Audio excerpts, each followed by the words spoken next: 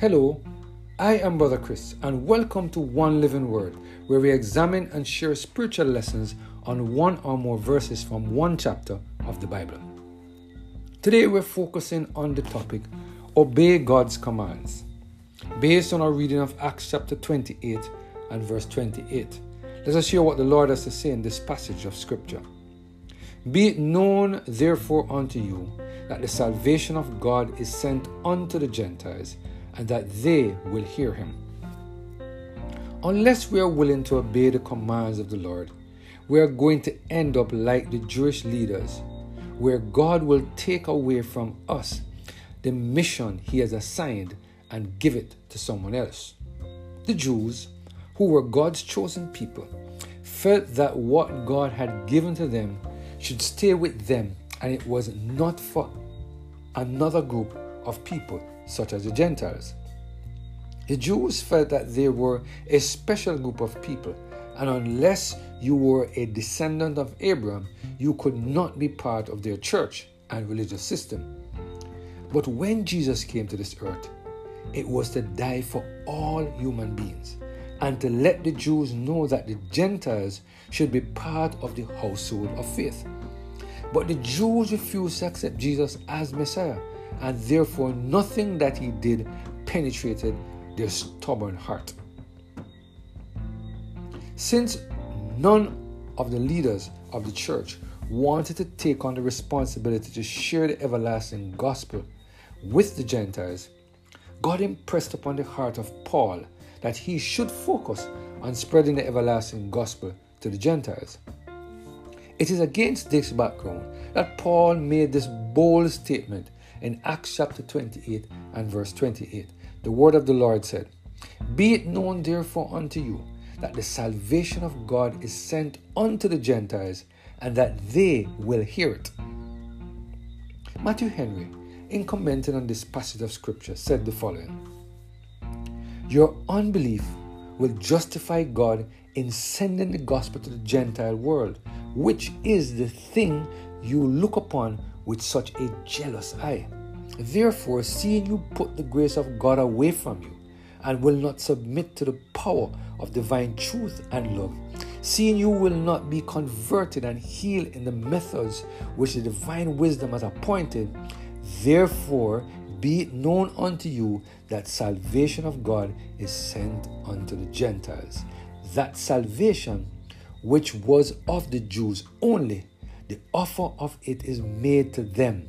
The means of it is afforded to them, and they stand fairer for it than you.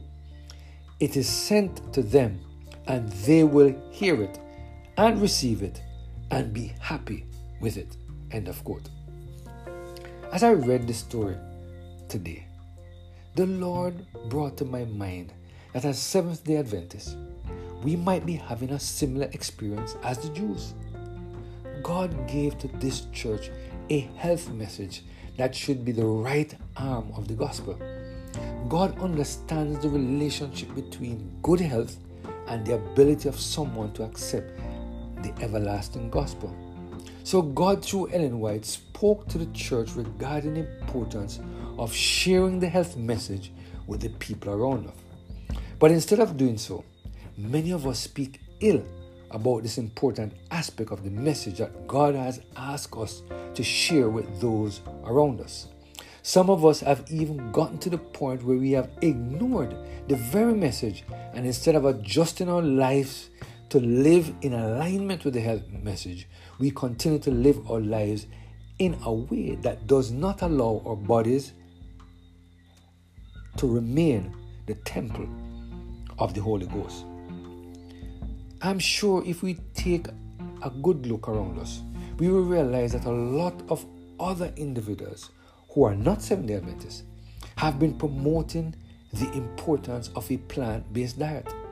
Science and medical practitioners have shown the benefits of a plant-based diet, and they have been promoting it in a serious way. The Bible reminds us that God will cause others to take the message of salvation to the world if we refuse to do so.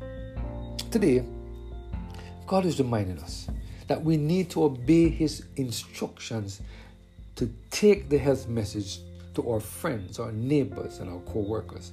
God is depending on us to share this important message so that people around us can stop getting sick. In addition, with a healthier mind, they are in a better position to respond to the call to come out of Babylon and to accept the message of salvation.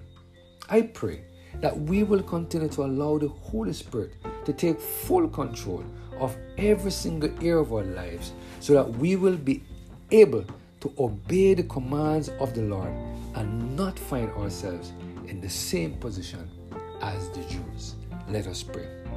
Heavenly Father, we thank you today for your blessing and your mercy, for the reminder, Lord, that you are calling us to obey your commands, to use the message that you have given to us, that right arm of the gospel, the health message, to take this message to the end of the earth. Help us, Lord, to surrender our hearts to the Holy Spirit so that he can empower us to share this message, we pray, through Jesus Christ, our Lord. Amen.